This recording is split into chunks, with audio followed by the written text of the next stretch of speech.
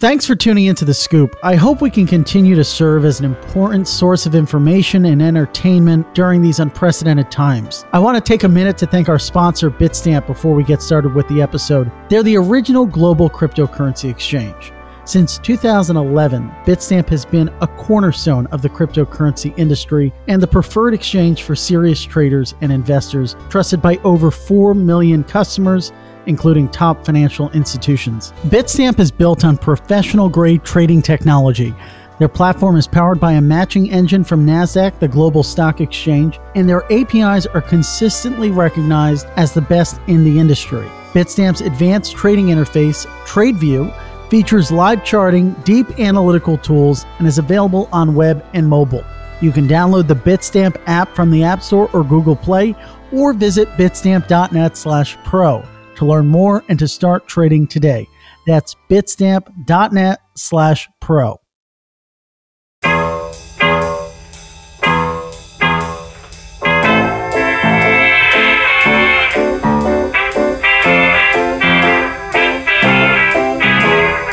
Ladies and gentlemen, thank you for tuning in to The Scoop.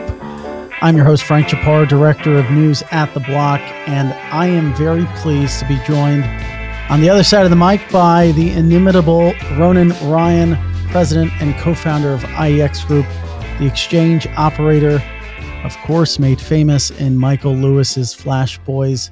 Thanks for coming on the show. Yeah, no, glad to be on. And it's one of the best intros I've gotten in a while. So thank Frank. Well, hey, I'm setting the bar high. You guys have this beer, right? This liquidity, right? Yes. Your beer is actually like distributed by my roommate's beer company. Oh, so fantastic. I'm at Taproom yesterday and I'm getting some beer as I typically do on a Tuesday afternoon. And I hear someone talking about liquidity. We need to get this back to liquidity. And I was like, that's the IEX beer. And they were like, yeah. It goes, any good? They go, it's all right. You know how we chose that beer? We had an event at our office last year, and we had 32 brokers there, and we had 8 samples of beer. We partnered with a brewery called Good Word Brewery, fantastic group of people out of Georgia, and we had the brokers vote on an app, and the liquidity is the recipe that was chosen by far and away. So it's kind of like a light IPA. A lot of times people think IPA and you have that aftertaste. This one is a light aftertaste. It's very good. But because the president of the stock exchange is Irish, our Marcoms team are fantastic, and they're brewing a Guinness-like. So we're going to call it dark liquidity, and then we're going to have a lager, which is lit liquidity.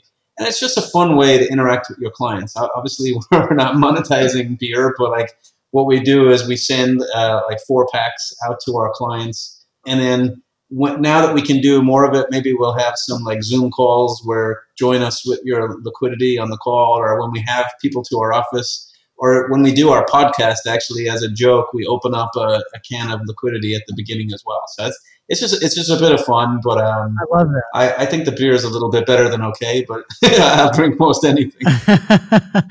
You are probably the second person to come on the show who also hosts a podcast, considering Joe and Tracy at Bloomberg are a duo. So you're technically the third person who also hosts a podcast. What's it been like? Have you been enjoying yourself doing the show? We can get a little plug-in. No, I appreciate that. I have to say, when our Marcoms team asked John Ramsey and I to do a podcast, we kind of thought it was a silly idea. And we're like, who's going to want to talk U.S. equity market structure? But then we did it with a little bit of levity in mind, right? And not take yourself so serious. And you find that there is some interesting things to talk about that people in the non-trading community like to listen to. So we actually have a pretty large listenership, and we have a lot of fun doing it. And we put them out every 2 weeks. It's called Boxes and Lines. And I didn't take my my duo partner on here, so I feel like I'm cheating on the guy. The Bloomberg people came on as a duo. Yeah, we won't tell John. I just won't tell him to listen to this one. We'll keep it a secret to him until we get him on at a future point in time, and then he and I can cheat on you. Nice. What are some of the things you've picked up on that resonates with maybe folks who aren't super plugged into market structure that you've talked about on the show? Yeah, I just think, people in a lot of ways, and even myself before I joined the industry, are slightly enamored with Wall Street and trading. And then you're slightly intimidated by it when you hear all the terminology. So, what we tend to try to do is talk about current market structure topics, like why are people slinging mud back and forth at one another about market data? What the hell is market data? Why does it matter? Is this a conversation or is this an argument between rich stock exchanges and rich stockbrokers, right? And why should it matter to the institutional investor?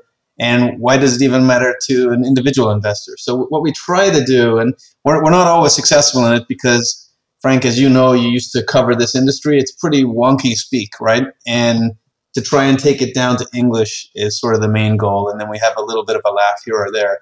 But that's really it. It's trying to simplify it. And in truth, and I mean, no disrespect to anybody in the industry, but we also work in an industry where no one ever puts their hand up and says they don't understand something. So if you can even simplify it for folks that people might think they already understand it, I think it's very beneficial. So I've been surprised by the people within the industry who listen to it. Like we've had a lot of reach outs from like broker dealers, from quantitative trading firms, from all kinds of buy side firms, as well as then people not in the industry. So I guess that's our main thing. Some of the times we get a little bit too wonky, I feel. I try to interject some sort of explanation, but what we do is not rocket science, and maybe we should talk about it like it's not rocket science. Yeah. I mean, there are large groups across Wall Street who engage with the market every day and don't necessarily understand or care about some of the issues that underpin how it works, right? And so that's a huge target audience. You're thinking investment bankers, maybe financial advisors who are, constructing portfolios or, working on large deals, SPACs maybe, but don't know about some of these complex market structure debates that you were alluding to.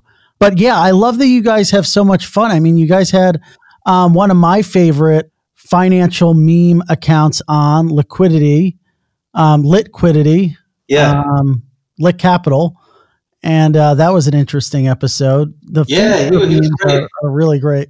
Yeah, I think that got our most listenership. So maybe we shouldn't be so impressed with ourselves and be more impressed with his listenership. But yeah, there was a lot of different people tuned in. And he was our first non-industry guest, which I thought was great. So I think we'll do that in the future as well. And I'm guessing it's kind of like what you do. You try to get a wide gamut of people on your podcast. There's some similar themes, but just make them as different as you can. So I think that's our goal going forward. But yeah, in answer to your very first question, I've been surprised how much fun we're actually having with it. And as long as people still listen to it and we're not annoying them, we'll keep doing it. I think it's incredibly important to bring in outside voices to shed light on some of the things that you're looking at within your own respective corner of the market. That's part of the reason why I bring people like you onto the show, is because although you're not necessarily in crypto or working in digital assets, there are things that you're working on every day that are relevant to some of the conversations happening in my space. I guess we can pivot to market data, but interestingly, and something that I find so fascinating given the long-standing debates around market data, is that in crypto, none of the exchanges charge for market data. That's the standard, which is such a stark contrast to what exists in equities. So I guess for maybe some of those listeners who trade in crypto, trade on crypto exchanges, who are, maybe getting their faces ripped off on fees, but don't have to pay anything for market data, walk us through kind of maybe the origins of this debate and where both sides sit. That being exchanges on one side and then the brokers on the other. Absolutely. And what I would say, and I don't mean it in a smart ass way, but none of them are charging for it yet. I wouldn't be surprised to see that change down the line. And I only say that because the same thing occurred with US equity stock exchanges. And even if you take, for example, BATS is a stock exchange that launched back in 2005 as something called an ECN, which is basically like a baby stock exchange, and became a stock exchange in 2007. And they did not charge for market data for a long period of time. And then before they went public, they started to charge for it. So maybe, U.S. equities is kind of like a litmus test and is just slightly ahead of the grain in terms of, what you'll see in your space. But I wouldn't be surprised to see exchanges charging for data down the line. Like exchanges used to not charge for data in U.S. equities either, right? So this debate, frankly, it was funny to me. I didn't realize how long it's been going on, but it's been going on since like the late 1990s. And there's been a lot of back and forth on, is this data our data? Meaning the broker is saying, is this our data? We're sending you these trades. You're reflecting these trades on your exchanges, and then you're charging us to see these trades on your exchanges. And I think where IEX stands, and I think where most of the industry stands now, like 20 years later, that, look, it's okay to charge for technology and, augmenting the data, aggregating the data from all the brokers and putting it out on a data feed. There is value in that, and you should charge for that. But the real debate and the real mudslinging comes around, the fees that are being charged for market data and the ancillary products that come with market data. So just to give you an example, and again, hopefully this is not boring to your listeners, but in U.S. equities, they have something called colocation. And colocation is probably as technical as I'll get right now, but all colocation means is if you want to trade in the fastest speed possible, you need to get closest to the signal, meaning you need to get as close to the exchange as possible. So the exchanges will sell space for your computers to go in the same building as their computers and connect to the exchange. That's the fastest way you can understand what's going on any of the exchanges. And this took place starting in the early 2000s, and now obviously everybody offers colocation. You have to be in the same building as the exchange in order to compete. If anything to do with your strategy, if anything in your strategy has anything to do with speed. And everything is speed in U.S. equities. And I think what happened is, like I said earlier, U.S. equities sort of was the litmus test for European equities. And then other asset classes like fixed income and FX, and everything is going more electronic and everything is going more fast. So as things get faster and speed is more valuable, the exchanges turned to monetizing this speed. So the exchanges themselves now charge for this co-location space in these data centers. And a big debate, and why I bring this up, is you pay to be in the data center next to the exchange, but then you have to pay the exchange from a cable to connect your computer to the exchange's computer, and that cable is called a cross connect. And when you look at that, like I grew up in the data center business. When I left college, I did network engineering in the telco space. I worked in the data center business doing co-location for the exchanges. This is how I got into this business. And it's very, very well known that a cross connect is usually only about $300 a month to pay for that cable. And it's a very, very, very profitable business at $300 per month. Whereas now it's gotten to such an excessive fees that some of the exchanges are charging as much as $40,000 a month for that same cable. And that's where the brokers have kind of come out and said, enough is enough. And if you look at the ecosystem of US equities, you have commission rates going down, and brokers are paid on a per share basis. So if they trade 500 million shares one day or 100 million shares the next day, they're paid variably, but yet they have to pay the exchanges for all these cables and all this market data. And sort of at the beginning of every month, they're in the hole by writing a massive check to the exchange, not based on the number of shares that they trade there. And that's just basically where the debate has gotten more and more aggressive, because the exchange fees have just increased. Obviously, they never decrease, but they continue to increase.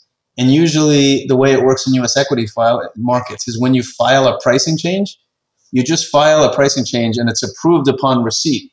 So if you send in, okay, I'm going to charge X for this feed or X for this cross connect now, there's no real approval process to that. And what that's resulted in is that fees have increased like several 100% over the past like 7 to 8 years. So I don't want to, IEX, obviously, we as a stock exchange are members of the other stock exchanges and we connect there. And our fees have gone up several 100%. And we've only been around and trading since 2013 and as a stock exchange since 2016. But you'll see if you start to look at the debate now, how many brokers have submitted documentation, and like SIFMA, which is a industry group of brokers, have submitted documentation onto what their fees were back in like 2007, for example, compared to what they are now. And some brokers, so it's not IEX saying this, have submitted data where the fees have gone up over 700%. So it's gotten to a point where when push comes to shove, now the brokers are pushing back. And you can see that, like, again, this is not IEX rhetoric or IEX's opinion. That is absolutely why there's a new stock exchange launching in September called MEMX, MEMX, and it stands for Members Exchange. And Members Exchange is a group of broker-dealers that basically got together and they're launching their own stock exchange and going to charge reasonable market data fees at some point. Usually when exchanges launch, they don't charge for market data at the beginning or any of the fees like the cross connects I told you about, but essentially it's a revolt against, New York Stock Exchange, Nasdaq, and CBOE. There's 13 stock exchanges in the US. New York Stock Exchange, Nasdaq, and CBOE own 12 of them. So they've acquired a bunch of stock exchanges. And that's essentially like the definition of like why MEMX, publicly are saying they're launching this new stock exchange. Because calls to lower the fees or to stop the fees from being continually raised or, being heard with deaf ears. And the SEC has tried to intervene. It hasn't been wholly successful to date. There's a lot of things that have occurred, like the industry called for IEX, because we're the one stock exchange that doesn't charge for fees, to publicly disclose our costs to provide these feeds, which we did last year. And what we're trying to do is show that, look, obviously you're free to make money. This is a capitalist society. IEX believes in capitalism, don't get me wrong. But should you be charging thousands of % markup, for example, on these cross-connect cables? What's fair? Just because a broker can technically afford it, you'll see there's less and less brokers as the years go by, and there's more pressure on the brokers with commission rates going so low. Like something has to give. So we've been trying as an exchange to partner with the brokerage community because it also rolls downhill to the buy side. The institutional investors who trade with the brokers, if the brokers can't make money off of trading on behalf of these clients, then they have other decisions to make. So it does matter to the institutional investors, which is why many of the large institutional investment firms got behind letters that were submitted to the SEC. So like firms like Fidelity and firms like T. Rowe Price and Capital Group have been supportive of the SEC taking a real stringent look at market data fees. And the DOJ and SEC announced not too long ago that they're going to take a deeper look into this. It's interesting, right? Because there are very fascinating arguments on both sides to give the exchanges maybe some time in the sun right now, right? They would argue that the feeds are optional and that any trading firm could terminate the feeds and opt for the public market data that's available. And of course, they have a right to charge for the technology that they're sort of providing. But there's another side to the coin. Yeah, no, absolutely. And when I say, look, we're a stock exchange, we could start charging for this tomorrow if we wanted. But what we want as a stock exchange, like us and the other exchanges, we're self-regulatory organizations, which means we have a lot of freedom, and you can't have it both ways. You can't just continue to charge fees because people need those fees. And to say they're optional is really unequivocally, and I'm trying to be fair to my competitors here, but that's completely and utterly disingenuous. And no one could look you in the eye and say that. It's not optional. It's not optional for bulge bracket banks. Jesus, that's like a tongue twister. To take public data feeds. Yeah, how do you say it fast? That's the problem. Yeah, the triple Bs, we'll call them. They can't take those public feeds. Those public feeds, not only are they too slow, they don't include all of the data necessary to run the algorithms. And look, it was said at, it's a while ago now, but it was October of 2018. There was a big thing called a market data. I don't know, you might have already been out of this beat at the time, Frank, but there was a 2-day market data session down at the SEC, and they had exchange executives speaking. We were on a few panels. They had buy side speaking, and there was large institutional investors saying that they could not trade with brokers and maintain their fiduciary responsibility if the brokers were not taking the direct feeds from the exchanges. The other thing that's very important, for people who don't know this industry is you are obligated from a regulatory standpoint. And this is where, competition doesn't play. You as a broker have to connect to all of these exchanges. You have to connect to all 13, including IEX.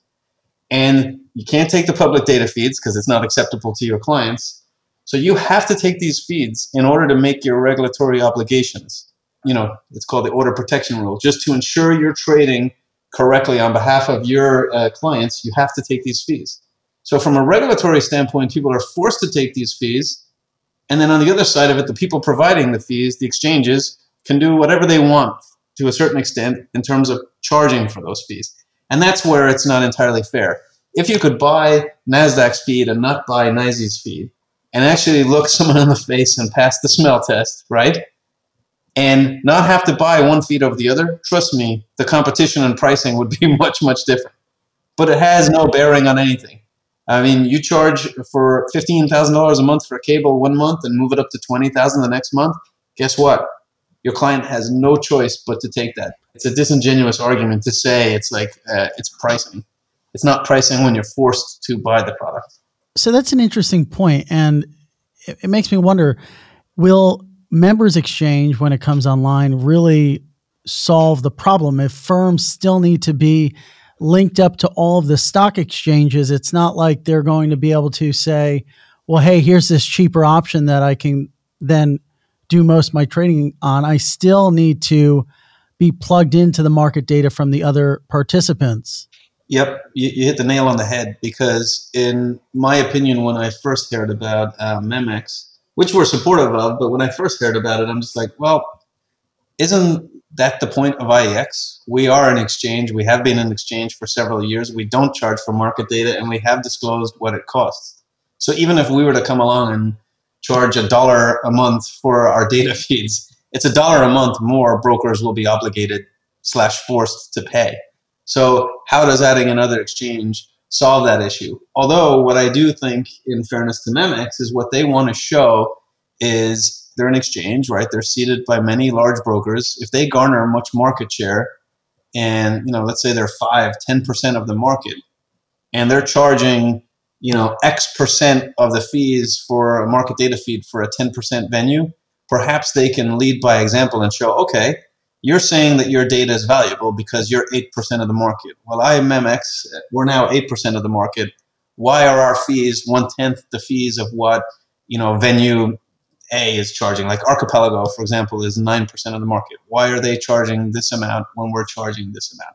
And I think what they're trying to do is, bring the argument to a more logical scale, because what happens is Nasdaq is the largest individual venue, and they'll say, well, their data is more valuable. And I think, in fairness to Nasdaq, you could argue that their data is more valuable because the fact that they're the largest exchange of many means that their data is more representative of what public buying and selling interest is.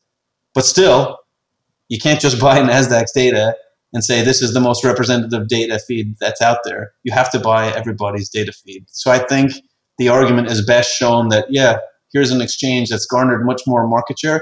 It's a different business model to IEX. We're non-displayed versus displayed. Displayed just means you have quotes and your market data is more valuable. It's probably part of the reason why crypto exchanges aren't charging for market data yet, because there's so much fragmentation in the market. There's not one venue that has a better picture of the market compared to another. And so it's not really something that would be valuable to a firm.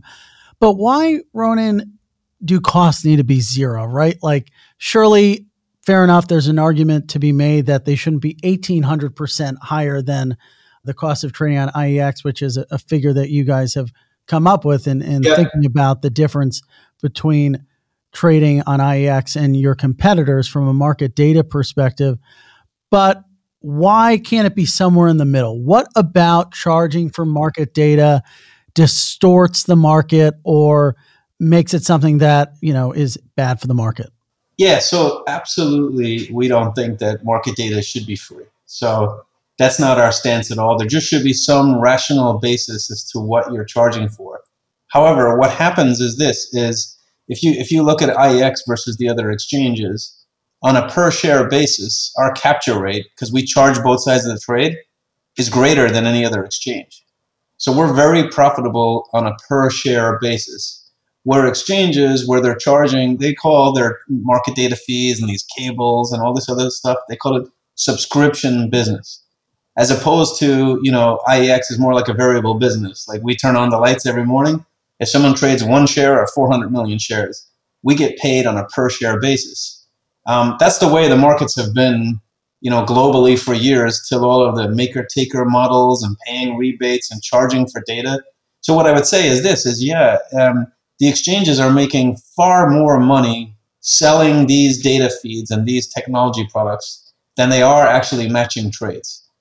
Yeah, I think it's about 50%, or at least close to 50% of yeah. So it's very different. But like, think about this: your client base is paid on a variable basis, the brokers, and you're sticking them with a subscription fee, if you will, at the beginning of every month, and that subscription fee is continually, year over year, continually being raised, and raised at just non-market like prices, right? Like, you can't, if everybody had to buy, a Tesla, and everybody had to buy a Ford, and everybody had to buy a Toyota, there would be no pricing control, because you can just charge whatever, because you have to buy them. It's maybe a bad analogy, but that's basically what it is. You're stuck with it.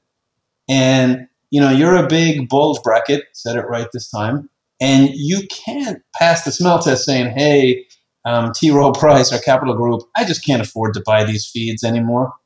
Yeah, people can afford to buy them, but it's just destroying the profitability of the whole business model.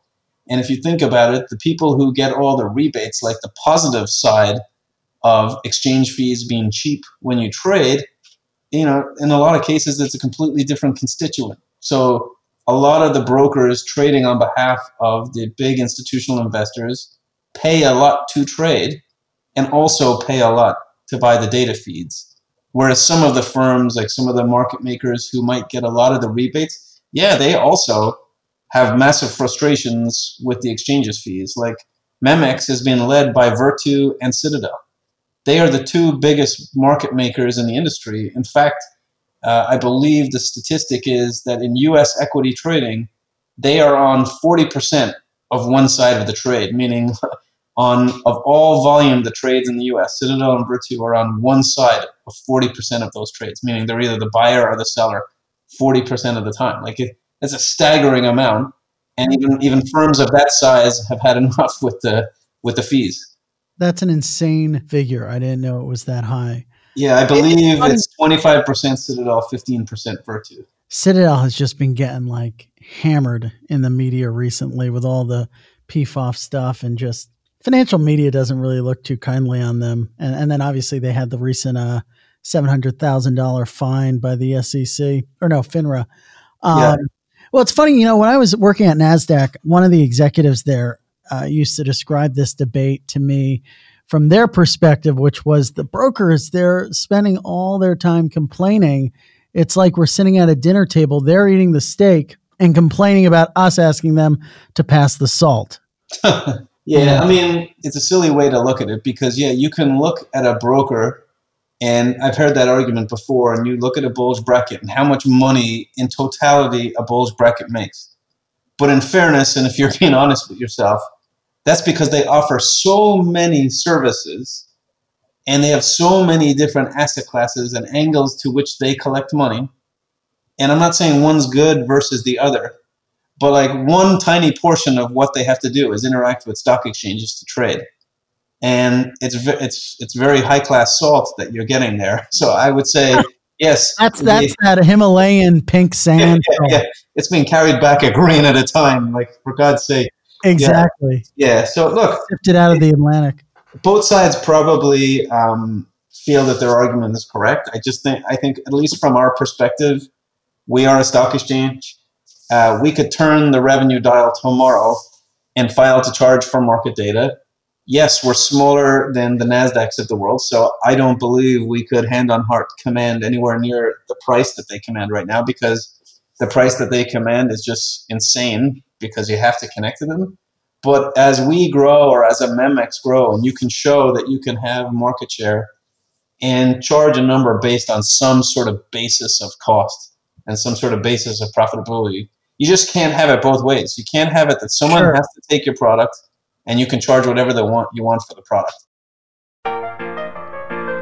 If you're a listener of The Scoop or follow The Block, then you know I am super excited about the future of crypto adoption, especially on the enterprise side. Our sponsor, Blockset, is not only helping to push development at the grassroots level with their multi-chain API, but also at the institutional level. Blockset is built by BRD, the first crypto wallet in the App Store from 2014, and one of the largest in the space today. They've taken the architecture and the knowledge they've gained over the past 6 years to create Blockset, a robust, reliable, and strategic B2B offering for developers and enterprises. Blockset is enabling banks and other major financial institutions to interface and build with crypto assets at light speed. See just how simple it is by visiting blockset.com and sign up for a free account today. Are you surprised about how slow moving this sort of regulatory or, agency examination into this aspect of market structure has been, right? I remember when Brett Redfern joined the agency, right? That was supposed to be a big win for folks on the broker side of this argument. He was going to get some stuff done on reviewing market data. Obviously, yes, to your point, we had a few of those roundtables and such, and it's always been a big topic of conversation and something we've looked at. But are you surprised something hasn't happened sooner, like this DOJ SEC partnership tie-up? Are we going to see anything out of that? And how long do you anticipate this to take before we see any sort of action, right? There are a few things that can come out of this. We could see exchanges be forced to improve the public feeds, prices could come down, and then obviously nothing could happen. Yeah, the way I look at it, and it's not just because they're my regulator, but what I would say is the SEC continue to do better and better and have become more progressive over time. And the fact that, you had Brett running trading and markets and Brett with the trading experience and having come from a trading floor, I think has been hugely helpful. It's very hard to turn the Titanic and get regulation and things put in place very quickly. Like if you take, for example, the transaction fee pilot, which was a proposal by the SEC to pilot whether exchanges should be allowed to rebate one side of the trade versus the other. And obviously, we don't agree with rebates. Again, IEX could pay rebates tomorrow and grow market share. We don't think it's the right way to grow. So we're on one side, and then there are people on the other side. So let's not even get into that debate for a second. But what's been most interesting in that, like in fairness to the SEC, they made this proposal to test a pilot in a small number of names, like 10% of symbols out of 7,000 plus symbols. And the three exchange groups, NYSE, Nasdaq, and CBOE, sued the regulators, and were successful in the suit in getting the pilot dropped, whereby now the SEC have to go back and reframe the pilot to adopt it again in order for that to happen. And, like it sounds, it's complicated and it just takes a lot of time. So yes, in the Redfern trading and markets era, I would have expected the transaction fee pilot to go into place. I'm very, very disappointed that it didn't, but I don't in any way fault the endeavors of the SEC. And again, I fault my other exchange brethren for protecting their bread and butter. Paying rebates allows them to charge for all the market data feeds, the egregious fees that they do. Everything's about self-protection. I completely understand it. It's capitalism and business, but it's disappointing to see that it thwarted regulators from being able to test something that, you probably remember, Frank, people have been arguing about rebates good, rebates bad for 15 years now, and we haven't been able to put a pilot into place. So with market data, I think we've made some headway, and you kind of hit the nail on the head. Already, NYSE have come out with sort of a proposal to make an augmented version of their public data feed. It still wouldn't suffice for what brokers need, but the more people are sort of forced to think about these different flavors of cheaper feeds, more information on the cheaper feeds, I think it puts things in a better position. And it's a pity. It is a political body. It's a pity that someone like Brett, who I think has done a phenomenal job, couldn't stay there for many more years. I was going to ask a question about the transaction fee pilot, but it's probably for the best that we don't dive into that rabbit hole. That one you could just have an entire and I'm sure you guys you and John have had an entire episode on that. I always thought there was one argument that was compelling. The fact that if you were to run this thing, you would have various certain stocks, have their trading impact in a way that some of their competitors wouldn't have their trading impacted as a result of being in these different buckets. So you could have GM maybe trading differently than General Motors trading differently than Ford, for instance. Yeah, I mean, people were talking about the complexity of changing pricing. I mean, the exchanges change their price and their pricing tiers on a monthly basis, like without exaggeration. There's all kinds of volume tiers and pricing tiers, what results in more rebates and more fees. Um, yeah, you could see something where Pepsi and Coke are trading differently. But today, if you buy Pepsi on venue A and buy Coke on venue B, you could have as much as double the largest rebate price difference. So it's kind of it's a little bit silly to say that, but I can understand it as an argument, and it's probably the only argument that makes any sense whatsoever. I mean, I'd be happy on the pilot to just do it across all symbols, but it's in the end there's so many, like the only reason why there are 13 exchanges in the US, soon to be like 16, but the reason there are, and I said three families own 12 of them, and this is not a slight, this is just factual evidence, is most all of them have no discernible difference between them Are in you terms of what comparing? they Are you do. comparing your exchange competitors to the Italian American mafia? No, did I? No, I'm Referring to them as families? No, oh, exchange. Yeah, they do call them exchange families. I'm an Irish guy. I have no credibility talking that way. But basically, the difference between them is just pricing, and they all have different pricing models. And the transaction fee pilot and 10% of names was just another little pricing model of the like 800 different pricing models that exist in U.S. equities. It was just another little tweak. It as a very simple thing for brokers and exchanges to adopt to. The problem is if you're an exchange and you believe in rebates, you don't want a pilot to come out and show that rebates at a minimum provide no benefit. Because if there's no benefit and there's the potential for harm, rebates would have gone away. And that's why they clawed so hard. And like, my hat's off to them. They did, they did a really good job, because I would have never thought you could sue your regulators and win to stop a pilot.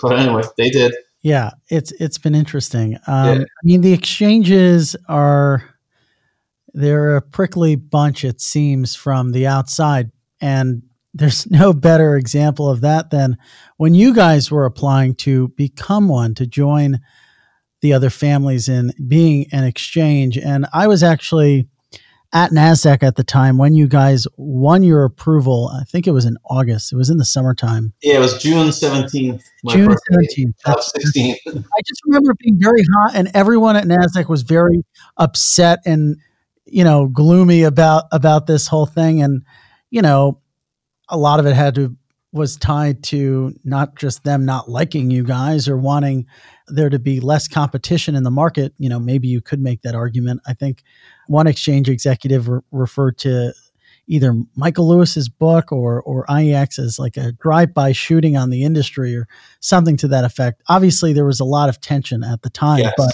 what they would say maybe now in hindsight or at the time was a lot of it actually just had to do with the change in the market structure that you were adding by introducing this speed bump, right? And at the end of the day, for folks who aren't super familiar with what that is, it's probably the best known thing that IEX is known for, right? This Yep. approach to de-emphasize speed in the marketplace and to protect certain players from being picked off is probably how you guys would present that. And Yeah, years absolutely. later, right, a number of exchanges are now hot on speed bumps. The SEC rejected a plan by SIBO earlier this year to introduce one. So I guess just focusing on speed bumps for a brief moment here, what do you think has pushed other rivals to get on board with this market mechanism? What made them so controversial, 4 years ago and less controversial today? I think, look, what it came down to, again, is everyone, including IEX, has their own self interests, right?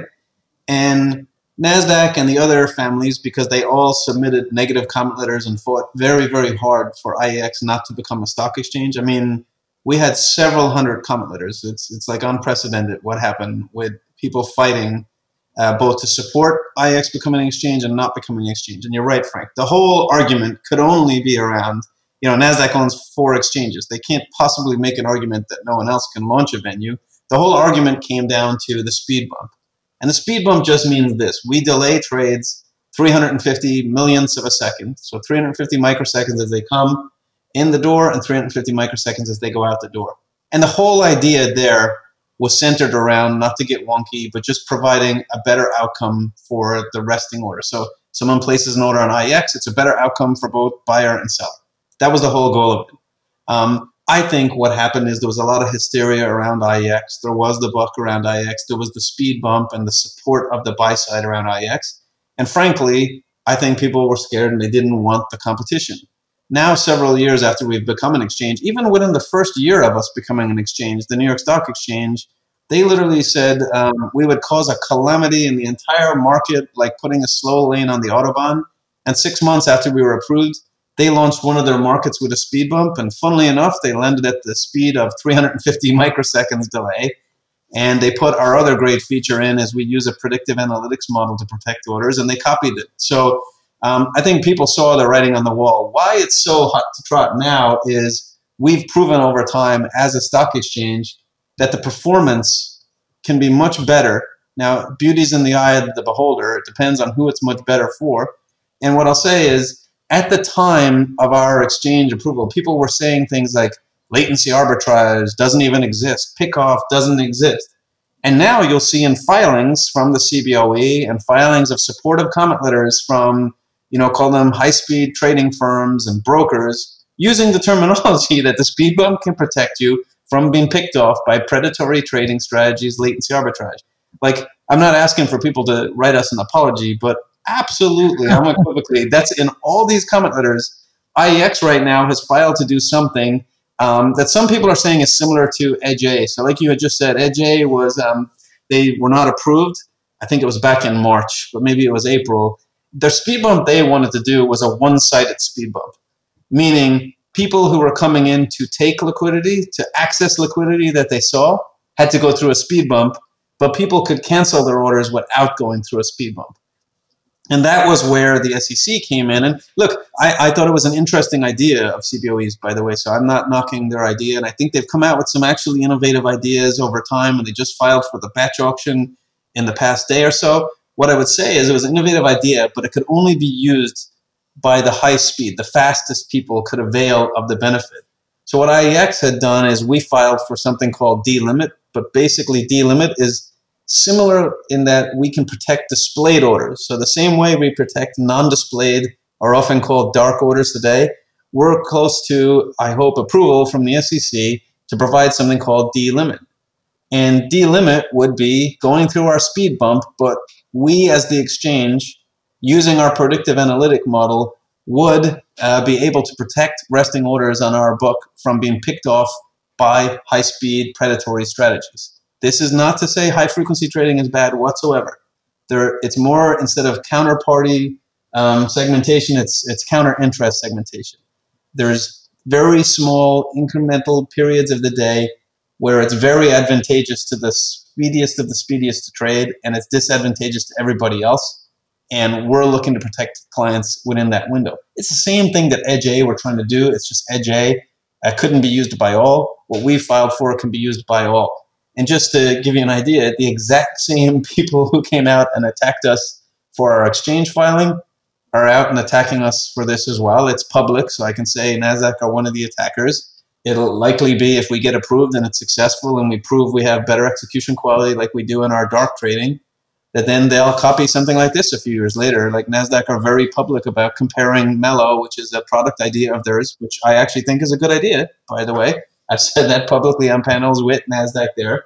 But what they love to do is compare it to IEX always. So it's very, very interesting that we were called charlatans, all kinds of stuff back in the day. Sure. Or yeah, what was it? We were compared to the Seinfeld episode of selling low-fat yogurt that wasn't low-fat yogurt. All kinds of nonsense by mature stock exchanges. That one was one of my favorites. Yeah. Me too, to be honest, because I'm a smartass. But it is kind of funny that they put that on public filing documents. Well, some of those public filing documents can be really fun to yeah. Oh, yeah. I think there's going to be a lot of people listening, or a good portion of the audience might be from firms with which you compete, right? And the question that might be on their mind is, okay, sure, you're a pioneer in speed bumps. You can more easily rest your order on IEX. Market data costs are 0. You have this new innovative D order. So why is market share only still at 3%? What is the impediment there? Yeah, Why aren't we larger at absolutely. this point? I mean, I think it's a much easier question to answer than people might think. If you look at what we have Rats. to do for and what we do, we are where we perform the best is in non-displayed trading. So if you look at the market and you break it down by segments, about 12 to 13% of volume is midpoint trading. IEX is about 13% of that. We are neck and neck with Nasdaq. Some months we're the largest midpoint venue. Some months we're second. We're very, very far ahead of number 3. So in the segment that we are designed to protect, which is what we started off doing, we're number 1 or number 2. D-limit that we filed for now will allow us to play in displayed trading. We don't currently play in displayed trading because we don't pay a rebate. Displayed trading is still about 52% of all volume. So if you look at the market segments and where we're punching way above our weight. So it's always funny to me when people go, oh, they're a niche player, they're 3% of the market. Well, we're very proud with the 3% that we are. We're a profitable business, and we provide, in our opinion, but also in what we publicly put out there, better execution quality. Now we have the data, and we have, the era that we're in where displayed trading has just dropped off the face of the earth. No one is arguing that there are strategies picking people off. And now you can use words like latency arbitrage and not be called a charlatan. We've filed to do the exact same thing that we've done non-displayed in displayed. And what I'll tell you is one of our, a fairly big detractor of ours, I won't say names right now, an individual had publicly stated how what IEX does for non-displayed trading is ingenious back in our exchange filing. But what did they do for displayed trading? And I would ask that question of anybody out there in the industry, including exchanges. What do you do for displayed trading today other than pay rebates? There has been no innovation in displayed trading in the past 10 to 15 years, which is why more and more volume is going non-displayed. Non-displayed IEX punches way above our weight, which is fantastic and we're very proud of. But in answer to your question, Frank, now with approval of D-limit, which we hopefully will get, but you can never tell, we feel that we'll be able to punch above our weight with display trading, and our market share will grow commensurate with that. So we're not defensive whatsoever when people say, like, why we're only 3% of the market. I'd say New York Stock Exchange, you had a 200-year head start. Fair enough. That's definitely sounds like something you would say. Part of this expansion is, to grow market share into display trading and, build out the firm. One way you guys try to expand the business historically, if we wind back the clock a few years ago, was to go after really the more marquee public businesses of New York Stock Exchange and Nasdaq vis-a-vis listings, right? Yes. Start up your own listings business. And the approach, I guess 2 years ago at this point, feels like even longer, was to lure firms over from these various venues, not necessarily do IPOs to start, but to get some big switches. And you've got one in Interactive Brokers that ultimately fell through. I have 2 questions about the listings business. First is, what do you think went wrong? Why didn't it stick? And number 2, do you think maybe in hindsight, and it's always 2020, maybe it would have made more sense to, in 2018, maybe focus on things like D-limit instead of going after the listings business? Yeah, no. So look, obviously in hindsight, I will tell you the listings business took a lot of focus. We probably started the listing business a little bit before 2018 in that we were going around meeting with public companies. What happened is this, really, in truth, is many companies that we met with showed a lot of interest in switching from either New York Stock Exchange or Nasdaq. And as we talked to them and we talked to bankers, they're like, look, an IPO, when a company IPOs, they have so many decisions to make, right? A listing venue that they choose is only one of them. And who's going to be the first venue to IPO and just like take the risk to go in a venue like IEX that's never IPO'd anybody before? So we didn't go down that angle, and we thought that going the switching angle would make a lot of sense. when push came to shove, and there's no sour grapes here whatsoever, it's a very, very different business. It's a very, very competitive business, and it's regulated differently. So the incumbent exchanges were able to offer their existing listed companies a lot of deals in order to stay listed where they are.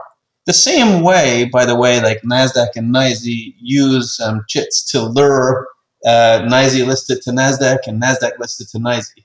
It's a very, very different business, and it's a business that when push came to shove, it's a business that we didn't want to get involved in. So I would say in hindsight, it was probably a strategic error to get involved in it in the first place, to be very honest.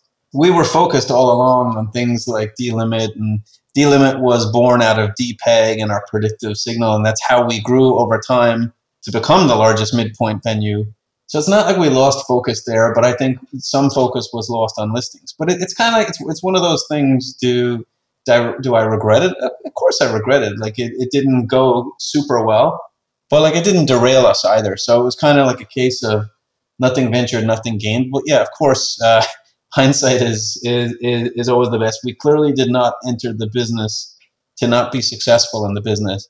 But I take a lot of pride in how quickly we pivoted and decided to get out of the business. You guys are missing out on this massive SPAC mania, though. Yeah. That's a whole nother conversation. It's a whole different ball of wax. But they're so interesting. Yeah, they kind of emerged from like this seedy underbelly of Wall Street to now. I mean, I talk to folks at NYSE Nasdaq, like these are legitimate things. It's almost like the transition that small cap tech companies made. Nasdaq was kind of the kingpin there, and NYSE ignored them, and now everybody wants to list basically whatever they can. Yeah, like I'm not a SPAC expert, but what I say to anyone who has Bloomberg access, I read an article, I'm not sure if you saw it, by Matt Levine the other day, and it was a really good explanation on, at a very peripheral level, people think, oh, well, a SPAC will be much cheaper for the company to go public, as opposed to having to pay all these brokers, these bankers, the money to take them public. And when push comes to shove, that's to be determined at this point. So it's pretty interesting, but look, we're focused on growing our trading business. We've launched another business called Cloud on the side that's going very, very well as well. So we haven't sat there lamenting listings whatsoever. And if anything, it's just given us back more time to focus on other, better avenues for IEX to play in. Something that I just find so fascinating. No one's really talked about it, but just because I kind of have that more traditional equity market background to the extent that I do, everyone has an opinion on, Robinhood and payment for order flow and these orders getting routed to Citadel and the like. And you have an entire regulatory structure over that. And there are still people who think that there's bad behavior going on.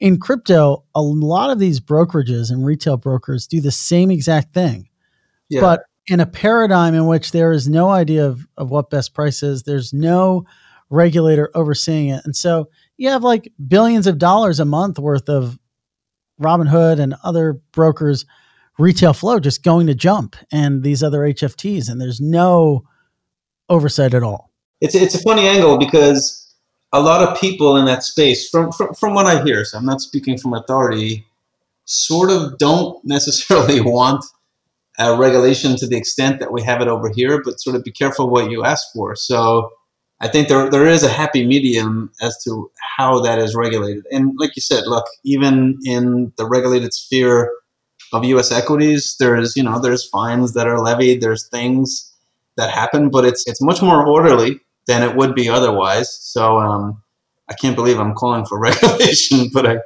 I do think there's a stark benefit to it, although there's probably a stark resistance to it in the crypto world. But I have think push will that come to shove. libertarian bent. Yeah. We're very free market. Be careful what you ask for, right? Laissez-faire. We shall see. It's interesting. I know we are at the end of the hour, but I hope I can just hold you on for a little bit longer. No worries. Your press folks, the Flax, who are sitting quietly in the corner of the recording are at the bottom, technically. Sent over an interesting point in the email before we turned on the mics about some of the things you might be interested in talking about. One of them was the advice you might give to some of these burgeoning cryptocurrency exchanges. I never even thought of asking you about something like that, but it's a really interesting question. Like, I don't know, like, do you pay attention to what some of these exchanges are doing? Like, I mean, Coinbase was in the news a lot for trying to build out a low latency matching engine to go after the high speed traders. You kind of alluded earlier in the conversation about how soon, get ready, they will also charge for market data. So I'd be curious to know if you like pay attention to some of the market structure on the crypto side, and whether you do or not, I'd also be curious to know, like, maybe what advice you might give them or lend them. Yeah, so in truth, I don't really. So like we look at it, and I probably look at it more so because people that I've known in the industry or even some former IEX people have kind of gone and like dabbled in that space. So it's more aggressively curious, I would say. I think like anything, and even around like the electronification of trading, it just takes time to sort of like eke out and see what it becomes. Will it become like low latency for real?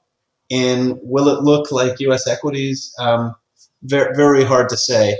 But yeah, you brought up a great point. Like, to the extent that all of these venues are not necessarily tied together in a way, so that you don't really have the same thing as like the best price in the market.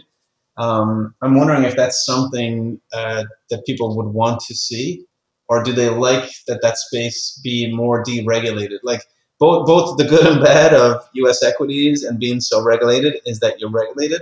But what I would say, as I guess if I put my entrepreneur hat on, not to sound stodgy, but if you're launching a venue, and I know this will sound corny, but this is a crazy story that's true. Brad's the CEO of IEX, and I got to meet and have lunch with former President George Bush, and it was during the process of our exchange filing. And, we were just telling him how we're getting attacked from every side. And he basically had said, like, if you stick to your guns and do what you believe, that's the best thing to do. And I'm not saying that we took all of our advice from former President George Bush, but like hearing it from someone, who held that office, whether you respect or don't respect the office during his tenure there, I mean, was very, very telling. And what I would just say is to anyone like launching businesses like these, it is a constant roller coaster. And there's great days, there's bad days. And the way I look at it is we're always learning as we go, and it's just about plodding ahead.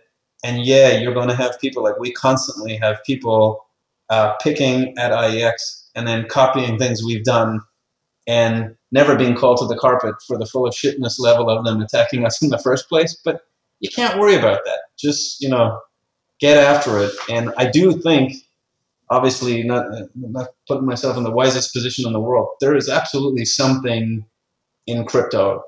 Absolutely. Where it goes, it's really hard to tell right now. But that's like anything. So I'd say a lot of the people who you interact with now, Frank, are kind of at the cutting edge of this.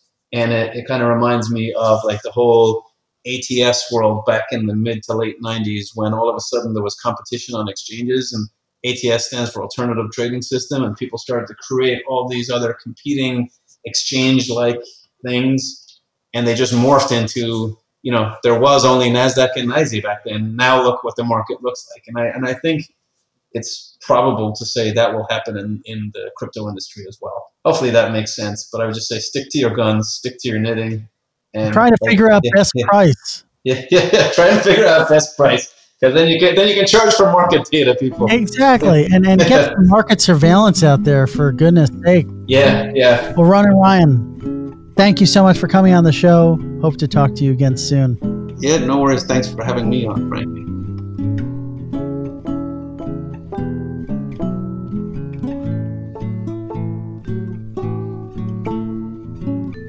I'd like to give our sponsor Bitstamp a big thank you. The original global cryptocurrency exchange. Bitstamp is built for professional traders, yet intuitive enough for any investor. You can use Bitstamp's advanced trading interface, TradeView to execute your strategy, or instantly buy crypto in seconds when the opportunity strikes, all from your computer or mobile device. Bitstamp prides itself on delivering unmatched customer service with a human touch. Their global customer care team is available around the clock via telephone, email, and social media. When you contact them, you'll always speak to an actual person, not a bot. You can download the Bitstamp app from the App Store or Google Play, or visit bitstamp.net/pro to learn more and to start trading today. That's bitstamp.net/pro.